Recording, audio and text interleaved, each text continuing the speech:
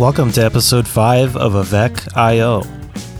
In this episode, we wrap up our conversation with Steve Capon of Harvest Heating and Air Conditioning by covering mini splits, the impact on utilities, and net zero in Iowa. Walk with us.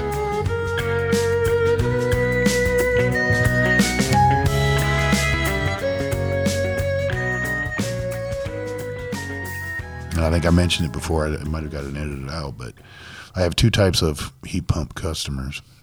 Those who know exactly what the heat pump is doing, and those who only know that it's blowing warm air. And it's the latter.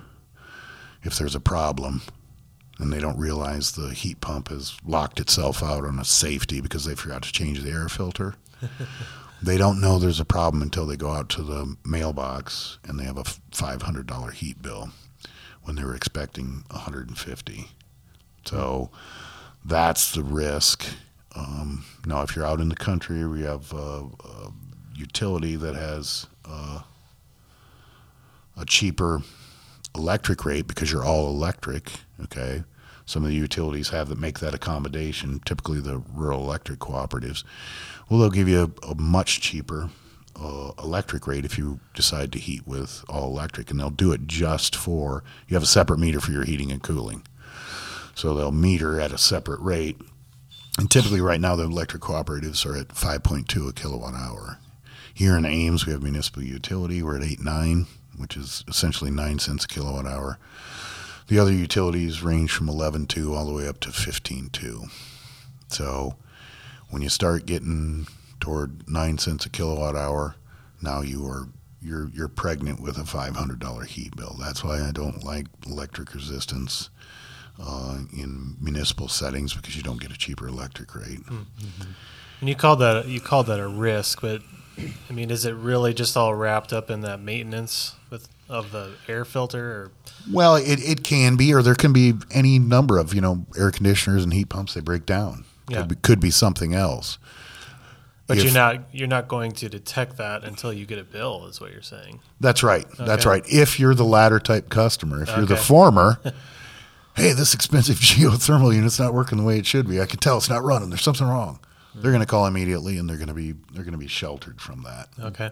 So, in talking about the utilities, that does make there is some impact on whether or not the selection of a heat pump cash flows, quote unquote.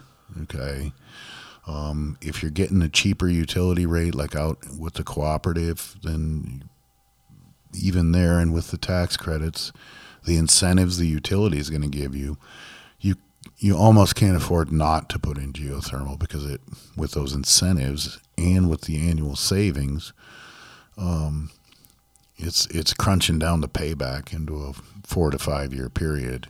Then the next tier below that for that rural cooperative, electric cooperative customer would be the air-to-air, where you're going to spend a lot less on the front end. You aren't going to get utility incentives as large as with the geothermal, so they're not biting down the price as much. But you can't afford not to go with the electric heat now, because that's a 5.2 kilowatt hour rate. If you're in town at 9 cents a kilowatt hour, starting to get tough. And if you're on one of the utilities that's at 15.2, it just doesn't cash flow. It's just not worth it. Not worth the wear and tear on the machine to try to run it, or you're shutting it off.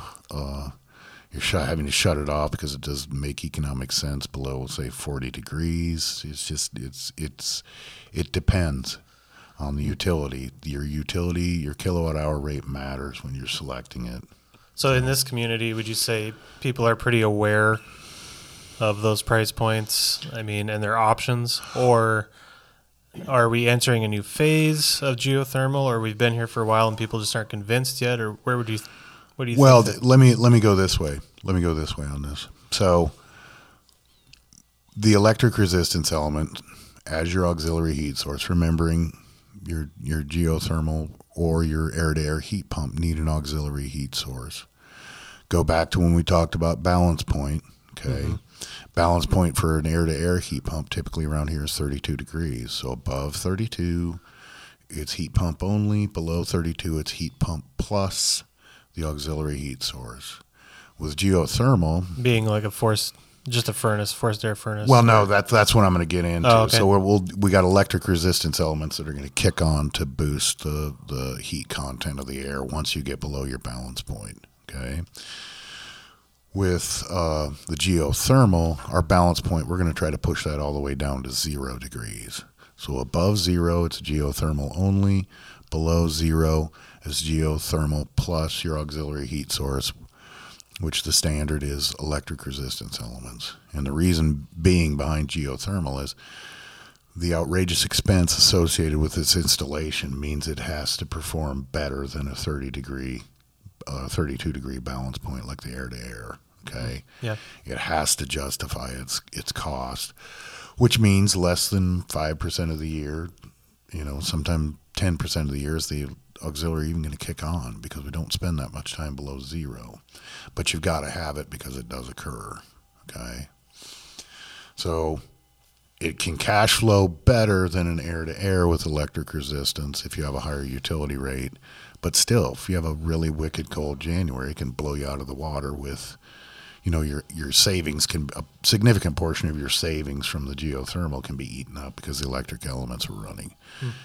Previously, I talked about the 2 types of customers. Same deal. If you aren't paying attention and your heat pump isn't running, but you're still blowing warm air, that means you're being carried by your electric resistance elements, and that means the utility bill 4 times higher than you were expecting. So in town, they have what they call hybrid or dual fuel systems. Okay. And the electric cooperatives, they've jumped on board those as well, and they can work with either air-to-air heat pumps or geothermal. Okay. Typical hybrid setup, though, is either or. So above 32 degrees, if it's an air-to-air product, right? Above 32 degrees, our balance point, it's going to be heat pump only. Then below 32 degrees, it's going to be fossil fuel high-efficiency furnace. So it's either or. Either the heat pump's doing the job or the furnace is doing the job. Okay? You can do the same type of setup with a certain style of geothermal, where above balance point of approximately 0 degrees is going to be geo only. Then below that point, it's furnace only. I mentioned the things that I invented. I invented a device that allows fossil fuel furnace to work in concert with a heat pump. Okay, so remember way back I had talked about the true supplemental heat. So the heat pump is heating the air to 95 degrees, and it heats the house above balance point. Then as it starts to get colder, we need a little extra heat from the electric resistance elements to push us over the top. So we used in that example, 94 degree air above 32 degrees. And when it got to 20, we had 84 degree air. Okay. Well, 84 degree air is not going to do the entire job of heating your house. So the heat pump heats the air to 84, then the toaster elements kick in to boost you to 110. Now your air has enough heat content to satisfy the thermostat. So it's truly supplementing. Heat pump's doing some heating down or up to 84 degree air, and then the electric resistance are going to take it from 84 up to 110. Okay. In an air-to-air or a geothermal of a certain type, you can't operate that setup in true supplemental heat, hence the either or. Because what's happening in the typical hybrid is when it's in heat pump mode, the heating coil / cooling coil, depending upon the season, right, it sits on top of the furnace. So as air is brought down through the return air, through the filter, into the furnace, and then blown through the heating coil above the furnace, the air is warmed at that point to 94 degrees. Okay, let's go down to where it's 20 degrees out. Now the heat pump is only capable of generating 84 degree air. It's not heating the house. If we try to kick on the furnace, which is downstream or upstream, depending upon how you want to look at it, at any rate, it's the first thing that room temperature, that 70 degree air encounters, is the furnace heat exchanger. I can't boost the air temperature at all because I'm going to be dumping 120 degree air from the furnace into an 84 degree coil, right, from your heat pump. That's going to actually do the opposite then. It's going to actually cool the air off, and it's going to make the heat pump shut down on high pressure because it's being heated externally from the furnace. So that's why they have to be either or, okay? If we put that heating coil in the return air, let's see what happens. Pulled in 70 degrees to that heating coil, okay? Now we've warmed it to 84, and it's going into the furnace, okay? And the furnace then can take it from 84 to 110 or 120 or whatever it's set up for. So that's would be true supplemental heat. It sounds like a great idea, doesn't it? The problem is with that setup is that's your cooling coil. Now we're going to refrigerate the air going into the furnace, which has a metallic heat exchanger. The 90 plus percent efficient furnaces have an intake pipe for bringing in combustion air. They burn it, pass it through the heat exchanger, and discharge it. So what I'm establishing is the heat exchanger is in free communication with the outdoor air. Summertime, that outdoor air is extremely humid, is warmer, the basement is cooler, and what you establish is a thermohygroscopic engine. So if I refrigerate that appurtenance in the airstream coming off the coil of the return air coil, we talked about moving it there, okay? So we're refrigerating the air to 55 degrees. It's hitting the heat exchanger, chilling the heat exchanger to 55 degrees. Remember, the heat exchanger is in full communication with the outdoor air. It will begin to sweat on the interior of the heat exchanger, and it will create an engine where it's pulling in moisture, sweating it out, pulling in moisture, sweating it out. And there's a thermal component, so it just keeps turning over. It has an inexhaustible supply of humidity, and before you know it, you have no heat exchanger because it's rusted out. Even though those high-efficiency furnaces are designed to deal with the water vapor that's created from combustion, they want that condensation occurring in a specific spot, right? The secondary heat exchanger, but you're going to have condensation all over the interior. And worse than all that, even if it didn't rust out, you'd have biologics. You'd have mushrooms growing in your heat exchanger. So we would get true supplemental heat out of it, but we would destroy the furnace or create an unsafe condition if we left that coil. Now, it's not an option to be moving the coil annually. Move the coil over here for cooling back on top of the furnace where we want it. So we were talking about one of those other patents that I have is a device that diverts the refrigerant so that we can have a dedicated heating coil and a dedicated cooling coil. So we have two coils in the airstream, one dedicated to heating, right? One dedicated to cooling, and the device I invented automatically diverts the refrigerant to the correct coil. The advantage is then we have a hybrid that can do true supplemental heat. On fossil fuels. Well, fossil fuel as your auxiliary heat source. The auxiliary, right? As opposed to electric elements. Right. Now, if you are the latter customer who only knows it's blowing warm air, or the former, which I don't remember which it was, you're the customer who doesn't know what's going on except it's blowing warm air, the worst he's going to be is the same as his next door neighbor who has a 95% efficient furnace. Mm-hmm. He's going to have a $200 heat bill instead of the $125 he was anticipating. So the advantage there, too, is the air-to-air heat pump or the geothermal always goes first. It gives you 2/3 or 3/4 of your heat requirement, and then the furnace kicks in to boost that air, the heat content of the air to heat the house. And the net effect is because it's running so little, the lifespan of the furnace then becomes indefinite because it's not running very much or very frequently. But it also has the advantage if you do have an extended power failure, you need just a little teeny tiny generator, right, to power just the furnace. You don't have to have a huge one brought in on a truck to accommodate a heat pump plus auxiliary elements. But if you make the furnace the primary source, then you could have mushroom-flavored air in your house. I mean, Yes, you could. it's all about preference. Derek, go down and get me some mushrooms. The furnace, they've been in there for a couple of weeks. Well, I mean, it was a great idea. I mean, I had to exhaust the idea before I, what would be the impact of doing that? That'd be a quick kill, right? But everything I'm talking about, none of it is heroic. It's all it is another refrigerant heat exchanger, and then you have true supplemental heat.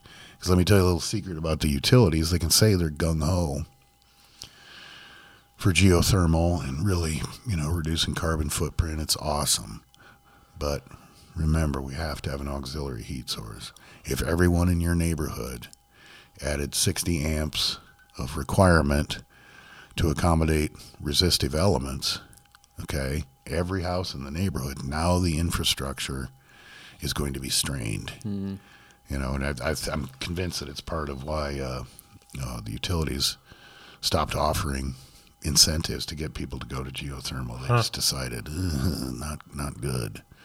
So the hybrid, from my perspective, the hybrid is the solution, because then it's going to allow for urban adoption of geothermal. And I won't go into how it changes the sizing philosophy or alters the balance point, but the net effect is to reduce reduce the front end cost so that the average guy can afford it without a tax credit. We had spoken about efficiency, capacity, and efficiency. That's when I'm saying rating. That means rated for how much cooling or heating it will do, and its efficiency, miles per gallon. It's the easiest analog to remember. So SEER rating is your air conditioner, how it's rated. Its heating section, if you have an air-to-air heat pump, remember that's air outside, air inside. You're going to have HSPF, which is heating season performance factor, and COP. With the geothermal, where we've altered one fluid, so it's air on the inside and water on the other side of the heat exchanger. So rather than air to air, it's water to air. Okay, its efficiency is going to be and capacity are going to be rated by EER. Once again, miles per gallon without a seasonal component, like we had talked previously, and then its heating performance is measured with COP. So all of those, the bigger the number, the more efficient, the less to operate.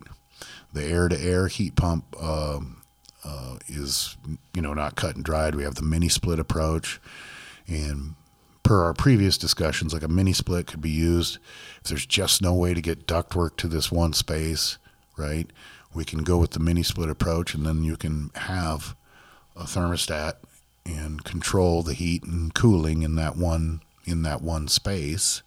And annex it and be able to use it because it's not too hot or not too cold.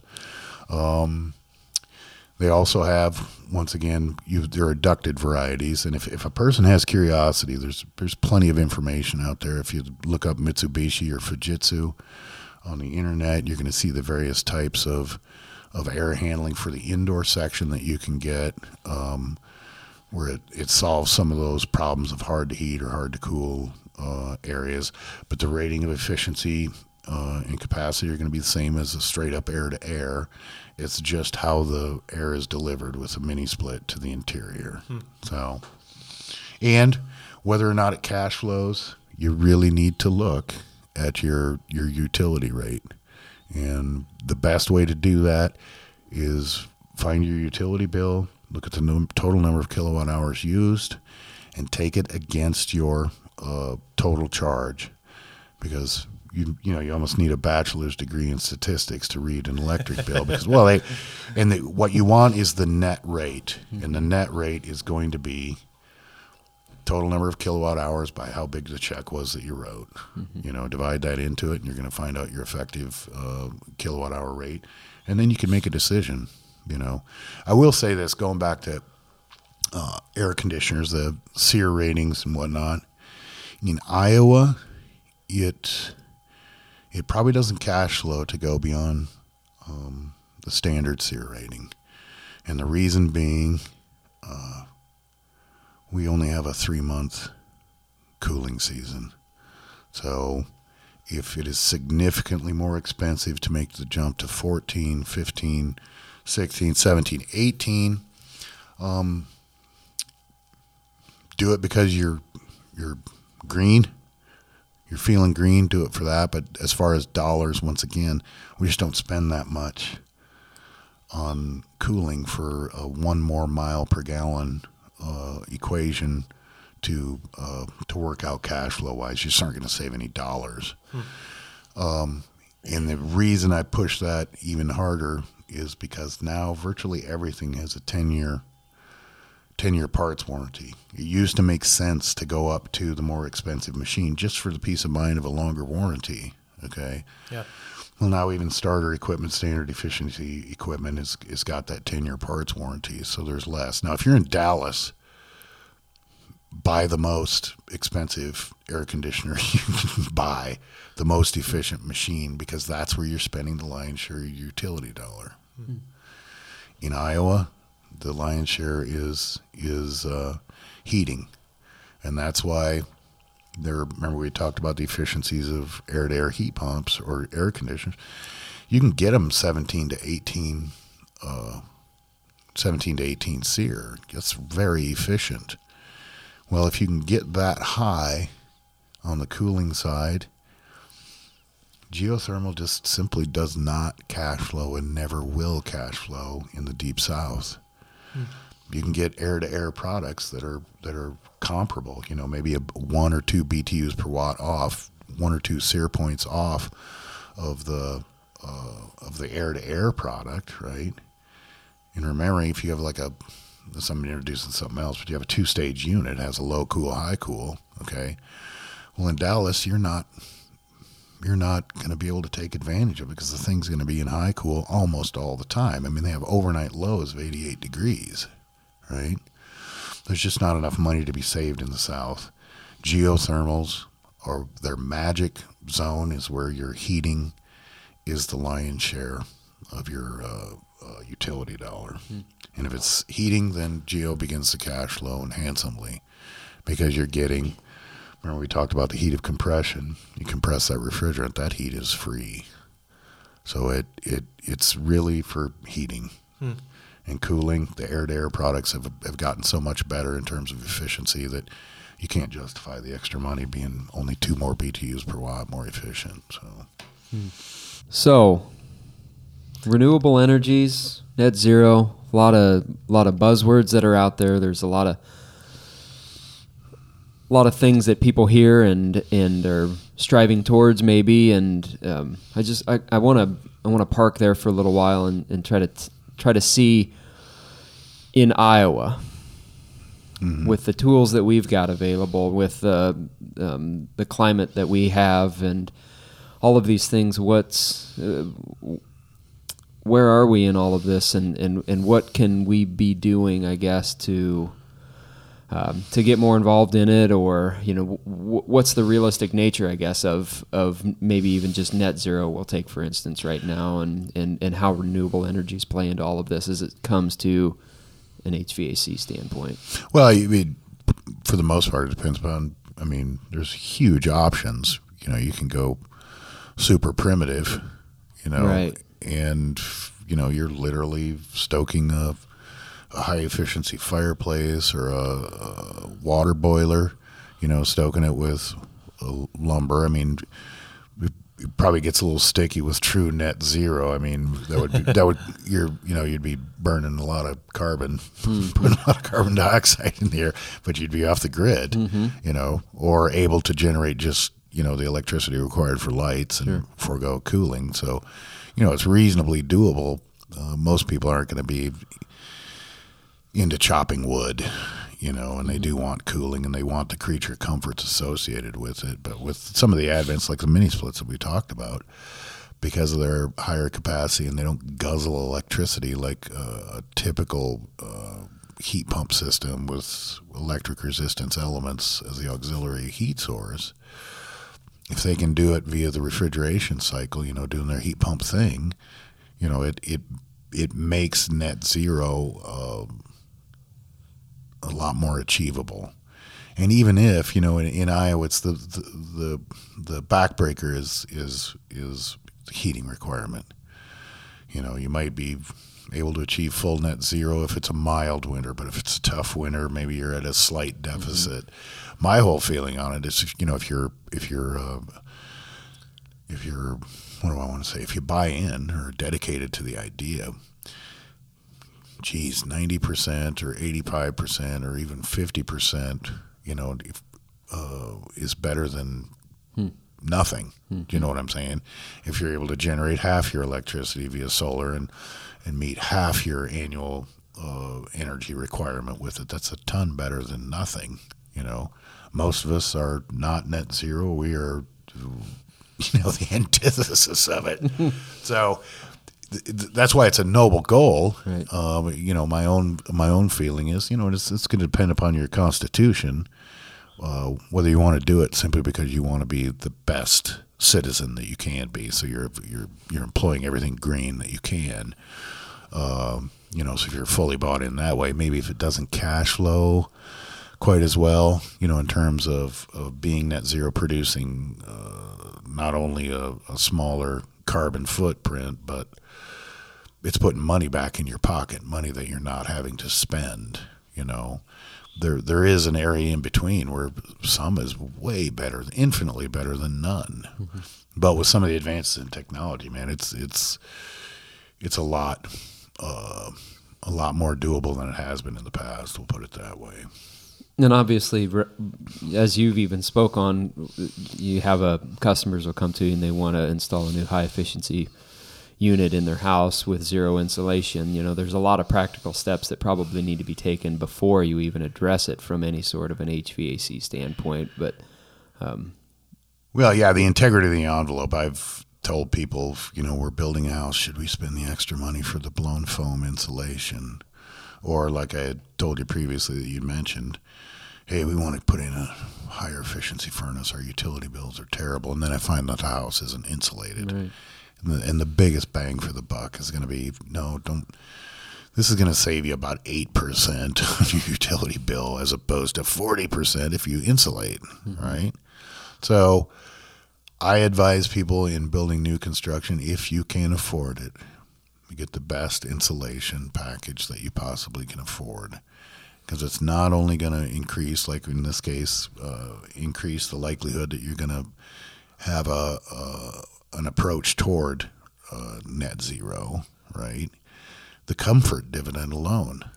It's when you walk into a house that has blown foam, you can tell. It's like stepping into a thermos, You don't have the drafts. You can sit near an outside wall and not wonder where the cold air is coming from, And of course, it pays huge dividends on your utility costs. It is a diminishing return, though. I mean, the difference between no insulation and R11 is monumental. The difference between, now I'm talking in terms of energy usage or the impact on your utility bill. The jump from 11 to 19 is not going to produce ginormous savings. That's right. It's a diminishing return, right. But that's why I say do it just for the comfort dividend. It makes a difference. It makes a huge difference if your environment is comfortable. You're spending more than 2/3 of your life there typically. So, and while you've talked about a lot of different types of equipment, I mean, just today, even in the heat pumps and the different types of them, it seems like we're definitely coming up on something that has. I mean, we're in an age where a lot more efficient machines are available, and we can do the heating and cooling a lot more efficiently. Obviously, we're not this interview or this podcast series of strictly from an HVAC standpoint will be followed up at some point by thermal envelope of the building and all of these other things, proving this is it's bigger than just one component. It's our and homes. I did want to say something for the layman to understand who might not even be familiar with net zero. The idea of ultimately spending nothing. Now, correct me if I'm wrong, and you're spending nothing on utilities. Or you may spend it, but you'll get the credit back, and you're trying to balance. That's out. right. So well, it's meter zero, right? For a year, right. for a given time period. Period of time, right? So that means you're going to be married to, if you're trying to achieve that, an electrical generated heat source. Because unless you live in North Dakota, in which case you might have a natural gas well on your property, right? Unless you have that, it's going to be an electric heat source, and that's why I say it becomes reachable with the changes and the advances in heat pump technology. And I would also say, if we had talked previously about the hybrid, that a hybrid, for the amount of time that it spends at a given requirement where your auxiliary heat is needed, having that natural gas as your auxiliary heat source in the true supplemental heat configuration is maybe that wouldn't be as bad of a sin, because there are conveniences associated with natural gas. You have natural gas in the house. You can have a gas range because you prefer to cook with gas. You can have tiki torches out on the deck. You can have a gas fireplace. So something like that. I guess what I'm trying to say is it's not like you're putting in a coal boiler in your basement where you have a sooty black smokestack coming out of your house where you're just trashing the environment, but you're net zero. There are worse things that you could do, I guess. So if I were to say in Iowa, because of that, I wouldn't shut the door on the approach toward net zero. Can that be accomplished then with just heat pump technology, or does there need to be supplemental, say, solar as a resource? Well, you're going to have solar. You're going to have a wind turbine. If you're going to go net zero, you have to generate. And you have to generate in surplus, right, to cover those times of the year where we have climate extremes. We spend a week at 101 degrees where you might actually be using more electricity than you're generating, right? What about a human hamster wheel? Is that feasible? You could do that, or you could hook up to your exercise bike. You could hook up a generator to that. I hadn't thought about that.